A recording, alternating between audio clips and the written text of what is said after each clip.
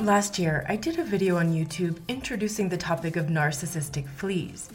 These are behaviors, mindsets, and habits that we can develop via exposure to narcissists, psychopaths, sociopaths, and other manipulative characters.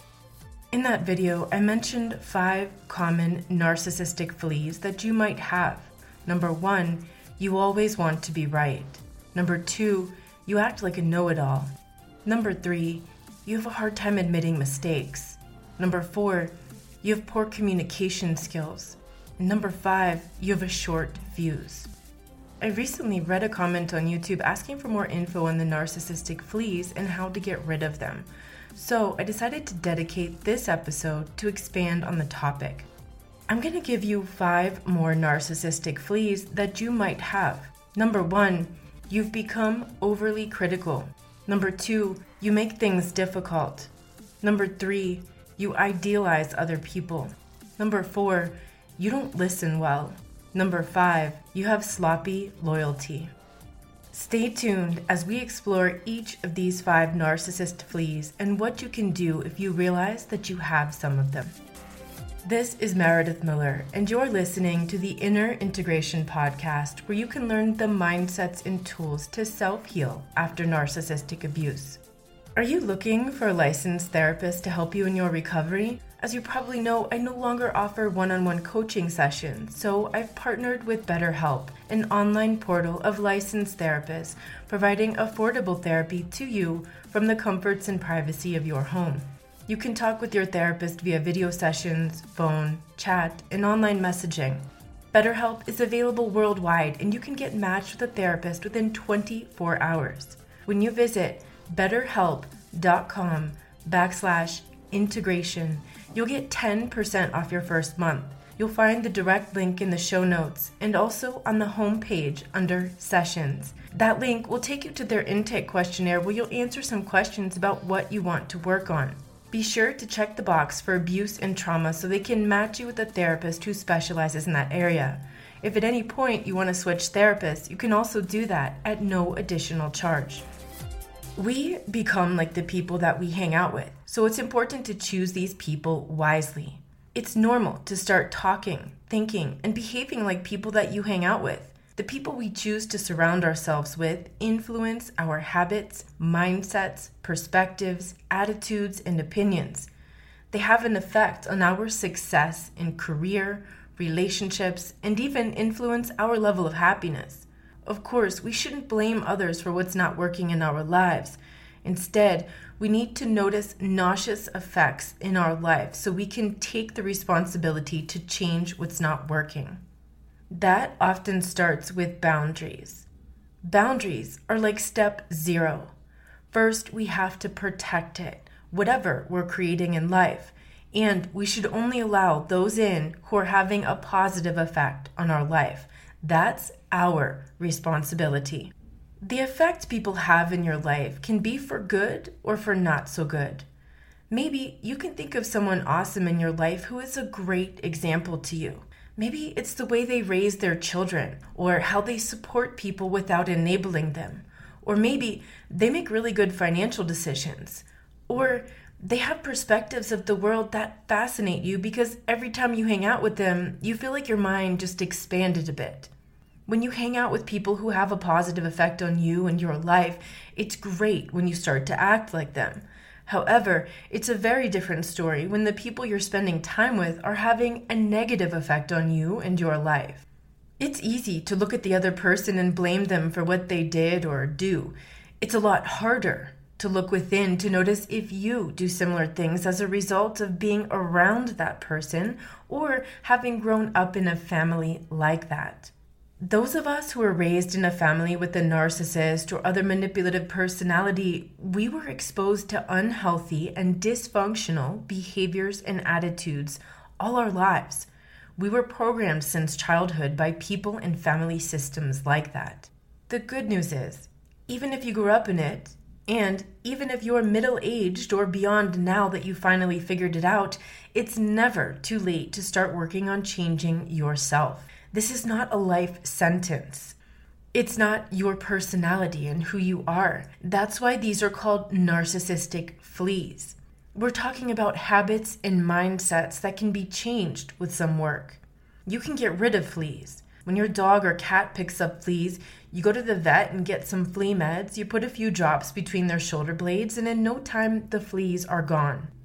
However, if you're living in a flea-infested environment, you can go through bottle after bottle of anti-flea meds, but your pet will keep picking up more fleas because they're all around. Sometimes you have to do some extra work to get the fleas out of the environment. That means you'll need to find the source of them and get rid of the source, otherwise they'll just keep coming. It's not that different than sharing an environment with a manipulative person or people. It's incredible the effect that just one disordered person can have on an environment or social group. If you keep hanging out in a toxic environment, you're going to get toxified. So please understand that as you're working on getting rid of these fleas, if you keep giving access to your life to manipulative, toxic people, you're going to be fighting an uphill battle. You can heal yourself from narcissist fleas, but don't forget that step 0 is boundaries.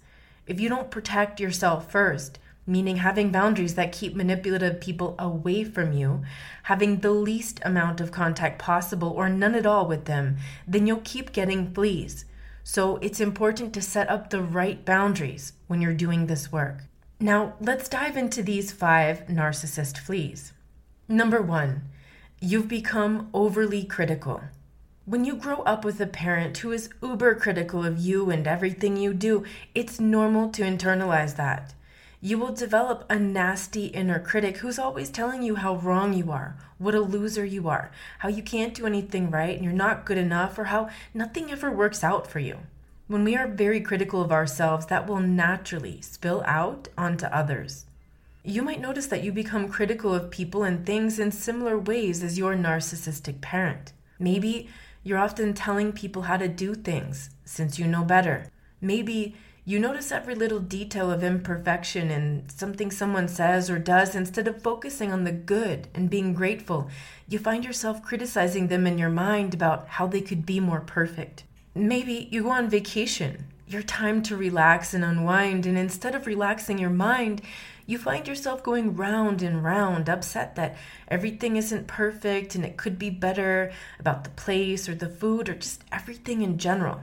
Maybe when someone does a favor for you, instead of simply saying thank you, you tell them how they don't do it often enough, or you say something passive-aggressive like, "Finally, it's about time you took out the trash. It was stinking up the house so bad." What if this is you? If you notice some overly critical behaviors in yourself, first, forgive yourself for not knowing better.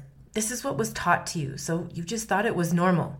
It was programmed into your nervous system through example. If your biggest struggle is the inner critic beating you up all day, check out my YouTube video called Give Your Inner Critic a Raise. That will teach you how to reprogram your inner critic to serve you in a much better way. And if you want to do some deeper work on your defense mechanisms, one of which is the overly critical attitude to life, check out my course called Ending Self-Sabotage. We can sabotage ourselves with the inner critic, and it can even cause us to sabotage our relationships and success. You'll find that course on the website or via the direct link in the show notes. If you're unable to admit that you are also overly critical of other people and things, then this is where you'll need to start doing the hard work of catching yourself in the moment right before you're about to say something critical to someone else. Stop yourself before blurting it out. Ask yourself internally why you felt the need to say or do that. Where was that coming from? What benefits do you get out of that? What effects would your words have on the other person? Is that your intention? Who does that critical voice remind you of? Do you really want to be like your mother, father, whomever does that? Now, constructive criticism can be useful and helpful when it's asked for. Critical thinking is also a very important life skill. But don't be the overly critical jerk who says nasty things to people and couches it all in just wanting to help or just offering constructive criticism when it's really not. Number 2, you make things difficult. I did a YouTube video a few years ago, How the Narcissist Makes Everything Difficult. If you've lived with one, you know exactly what I mean. Everything is difficult with them. Even going to the grocery store or taking a car ride is exhausting. I referenced those car rides from hell in the video. If you haven't seen it yet, check it out. After spending years in a relationship or friendship with a narcissist, or worse yet, having grown up with one, you might notice that you're now doing the same thing. You're making things more difficult than they have to be. You're complicating your own life. If something minor happens that's not a big deal, but you make it into a big deal, that's where you'll also notice how you're making things unnecessarily difficult. You can get yourself all worked up over trivial things that don't matter because the lack of control over all the details terrifies you. You might notice this making things difficult in ways like maybe you're getting ready to travel or move and there's a lot to get done. But instead of just getting the important things done and ticking off the boxes of tasks as you go, you're complicating things more than they have to be. You're trying to run a bunch of errands that have nothing to do with the trip or move, or you're helping people out with stuff that you don't have time for just because you had things on your list for this week and you can't let it go, or you can't say no to someone who asked you for help even though you have no extra time to give this week. Maybe when someone offers you a simple opportunity to do something, you start overanalyzing all the possible things that could go wrong, or you start complaining about how everything isn't exactly as you imagined it, or you start dragging your feet because you want everything to be exactly as you want it and it's not. Maybe you notice how disagreeable you are about plans changing. If you had your mind set on a particular restaurant or activity, but there are no reservations left, or the person you made plans with had to change the plan because something came up and you just can't let yourself flow with the changes. Maybe you wanted to cook something particular for dinner tonight, but the store is out of fresh basil. So you run around to a bunch of stores and dealing with traffic just to try to get some instead of improvising something else tonight. What if you have this flea? This is where you've got to start developing more awareness in the moment of what really matters and what's really important. You'll need to set better priorities in your life so you can be more effective and make things easier to get done. You also need to start noticing in the moment when you're making a big deal out of something that doesn't matter, or when you're focused on details that don't matter in the big picture. You may even need to take a chill pill when things get stressful, because that's most likely when this flea will come out the most, when the stakes are the highest. You'll also need to be willing to relax your desire to control everything, especially when things are out of your control. Sometimes things just don't go as we wanted them to. Sometimes things just don't work when we want them to. We can drive ourselves nuts trying to force something that isn't working, and that's where we find ourselves making things difficult. Meditation can help a lot with this process of letting things go, letting things be, letting yourself see what really matters and not worrying about the rest.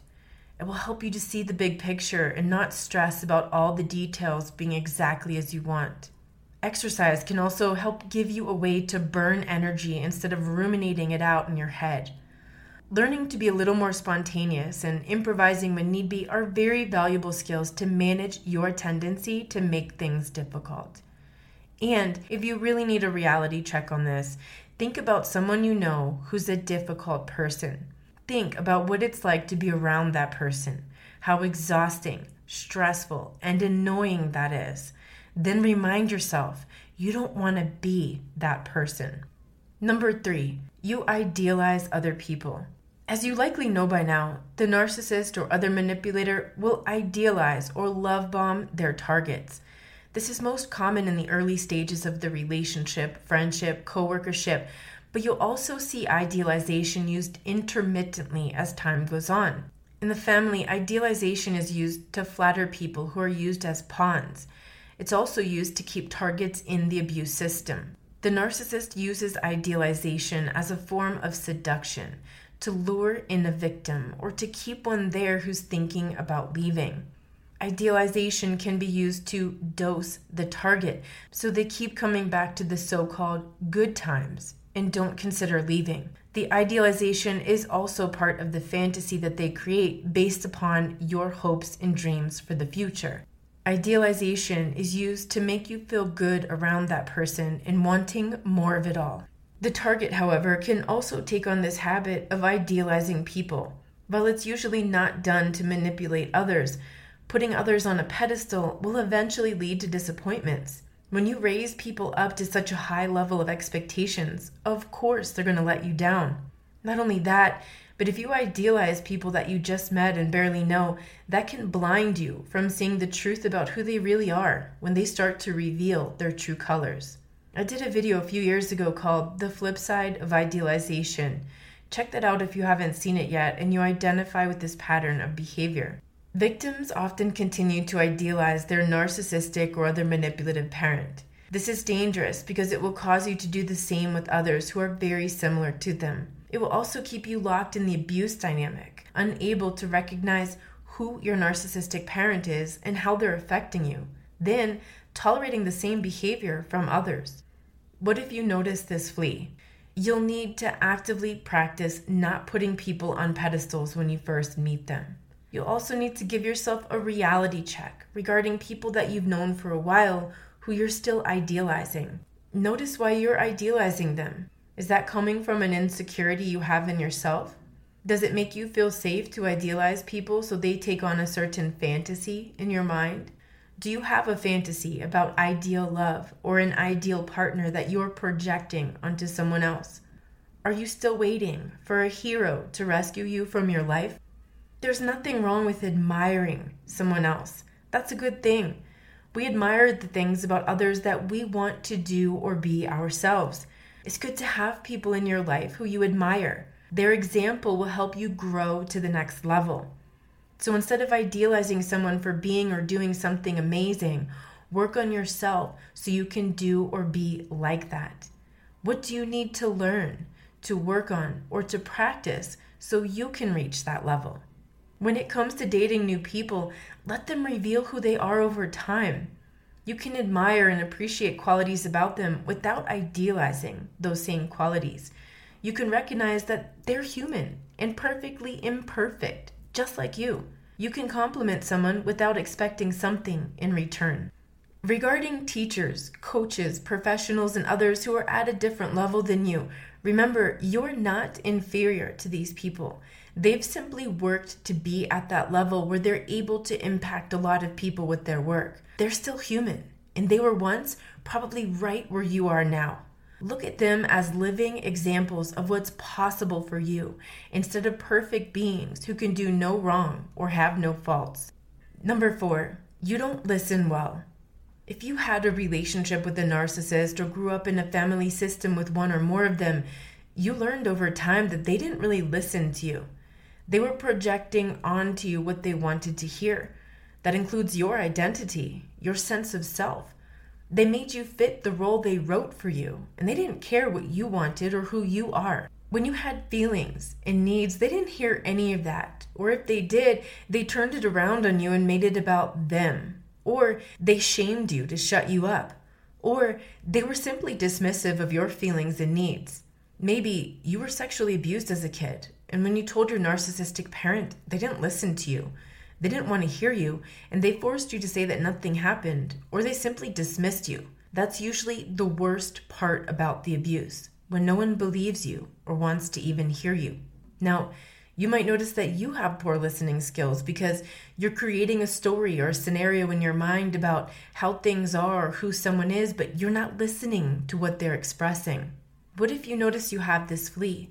Start practicing active listening. When people are talking, shut your mouth. When you want to interject something and interrupt them, stop yourself. Bite your lip, pinch your arm, tell yourself to zip it. Whatever you have to do to stop yourself from speaking when you need to be listening. Don't just let people speak. Really listen. What are they saying? What is their body saying? When they reach a natural pause, give them some feedback so they understand that you're really hearing them and interested in what they're saying. You can rephrase what you understood the message of their communication to be. This also helps to check in and be sure you're really on the same page as someone else and not making assumptions or misunderstanding what they're trying to express. Then, feel free to ask a question about what they just said or even simply say, "Tell me more." Very few people actually listen nowadays, as people are often so distracted with their own thoughts or tech devices. When you develop the skill as an active listener, you'll notice how people want to be around you because they feel heard. This is one of the most important aspects of a relationship. Number 5, you have sloppy loyalty. The narcissists and other manipulators in your life surely had no loyalty to you. This could be loyalty in the form of fidelity or simply being on your side. You've likely experienced a lot of betrayal in many forms. In a healthy relationship, two people are a team. They work together and have each other's backs. The most important foundation of any kind of relationship is trust. Without trust, you have nothing together. Anything you create without trust will lack a foundation and eventually crumble. The narcissist will never have your back. If their family puts you down, they'll join in. If their friends treat you poorly, they don't care and they don't stand up for you.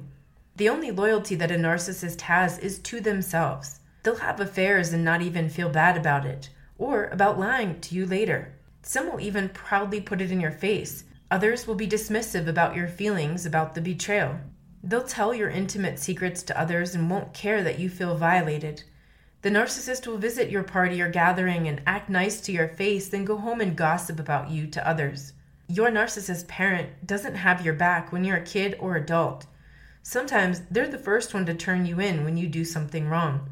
You might have grown up knowing that whenever it was your word versus someone else's, your narc parent would take the other person's side every time.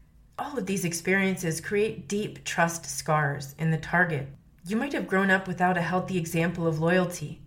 Or maybe you spent so many years as an adult in a relationship or at work with narcissists that your trust and trustworthiness has been eroded.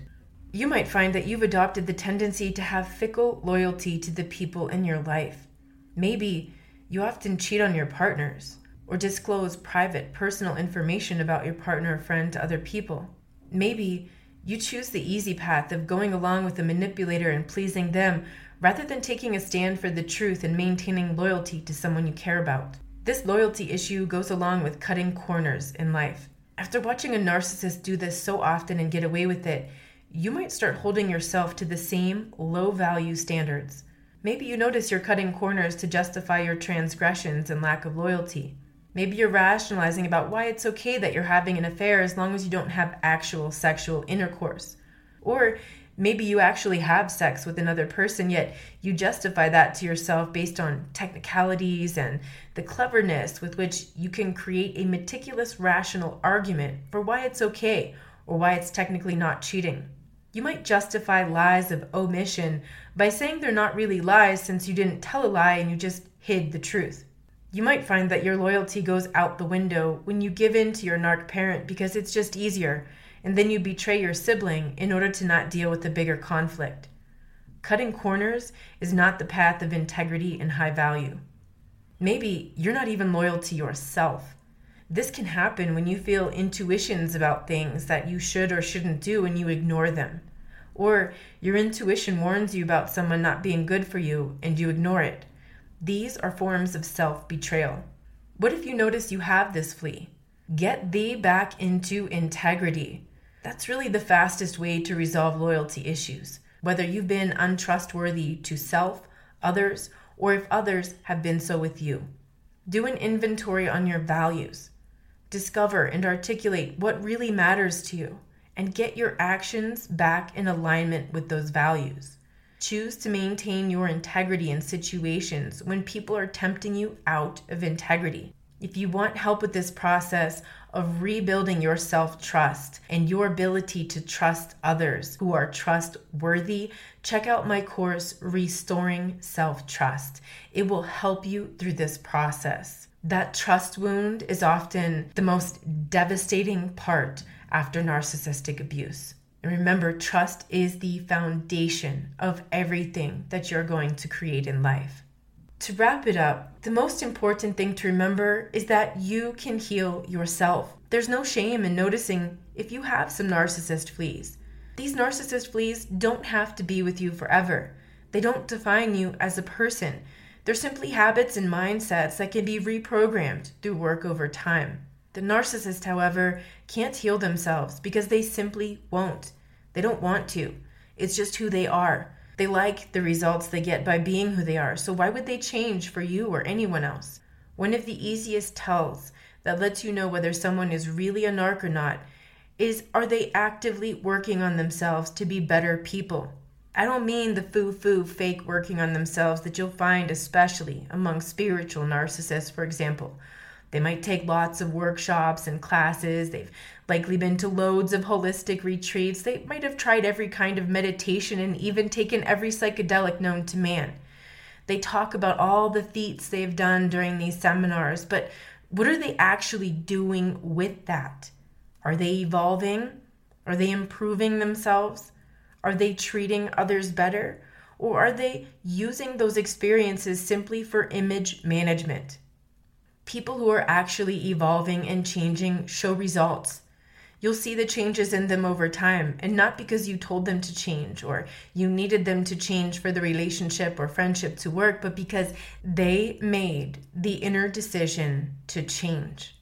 They wanted to change because they weren't happy with themselves, and therefore they're actively taking responsibility for their life through their actions. The same goes for you.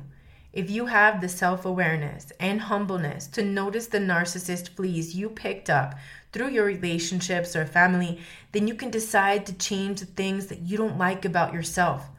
This isn't the easy path, but personal growth is definitely worth the hard work. Thank you so much for tuning into this episode of the Inner Integration Podcast. I hope you learned something today that helps you to see from a new perspective and to start using new tools so you can take action and transform your life after narcissistic abuse. Remember, you are enough, you matter, and you got this. If you liked this episode and want to hear more, subscribe to get automatic updates on new podcast episodes as they're released. Visit us online at innerintegration.com, where you get instant access to a free quick start guide to recovery after narcissistic abuse upon entering your name and email. You'll also find there digital courses that have already helped thousands of people move through the self-healing process.